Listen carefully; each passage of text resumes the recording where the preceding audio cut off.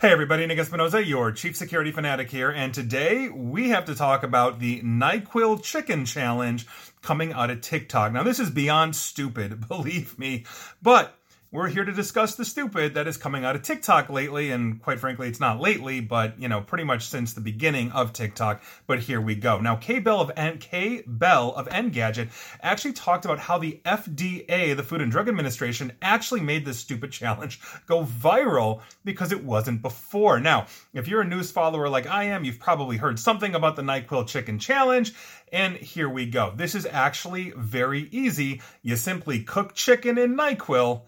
Really stupid to do, but here's the thing, and I quote Ms. Bell directly, but it turns out Nyquil Chicken was neither new nor particularly viral, and the FDA's bizarrely timed warning may have backfired, making the meme more popular than ever. Now, this Nyquil Chicken challenge apparently originated as a joke on 4chan, which is basically the dregs of the internet, in January of 2017. The meme then briefly resurfaced in January, where it did get some traction on TikTok and then kind of faded away. Again, I'm paraphrasing Miss Bell here. And then, for the record, last week, the FDA, Food and Drug Administration, issued this press release warning about why we should not be cooking chicken in Nyquil, and there you go. Now, they had a notice titled, and I quote, "A recipe for danger, social media challenges involving medicines." And this time, though, the FDA referred to this as a recent trend, but they cited no examples of this, and it was basically unclear when, or I should say why,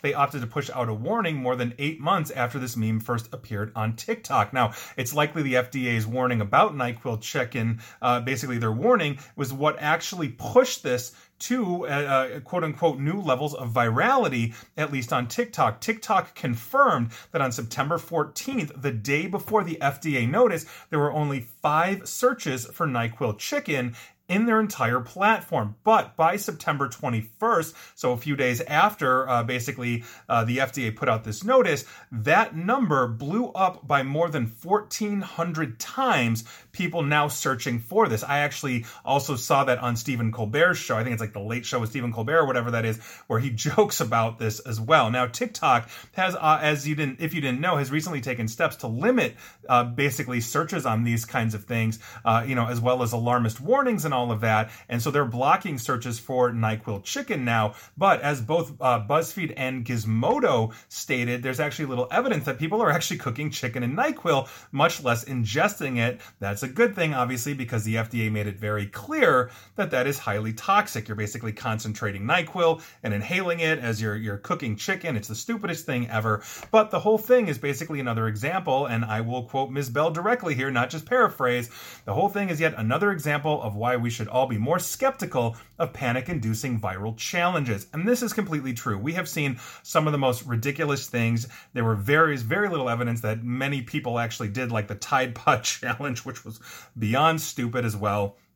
There was one about smashing in front doors. Only a few front doors were smashed in. There wasn't this massive rash of these things. And so I think we have to take this stuff with a grain of salt. But there you go. That is the Nyquil Chicken challenge explained. Nobody's really doing this thing. But searches exploded. It got all over news, all over the late night comedians, etc., etc., etc. And it is just completely dumb. So don't cook chicken in Nyquil. Don't cook anything in Nyquil. Only take Nyquil if you're feeling bad. And there you go. And for the love of God, please, can we stop with these stupid challenges? I think this is utterly ridiculous that I even have to have this video. But quite frankly, it's getting around the internet, and I've got to talk about it because, well, that's my day job. And please like, share, follow me here on Facebook and Twitter, where hopefully we will never have to talk about this again. Same with subscribing to me at YouTube. Hit that bell, please. And as always, stay safe, stay online, and please attempt to stay private while eating regular chicken. Take care.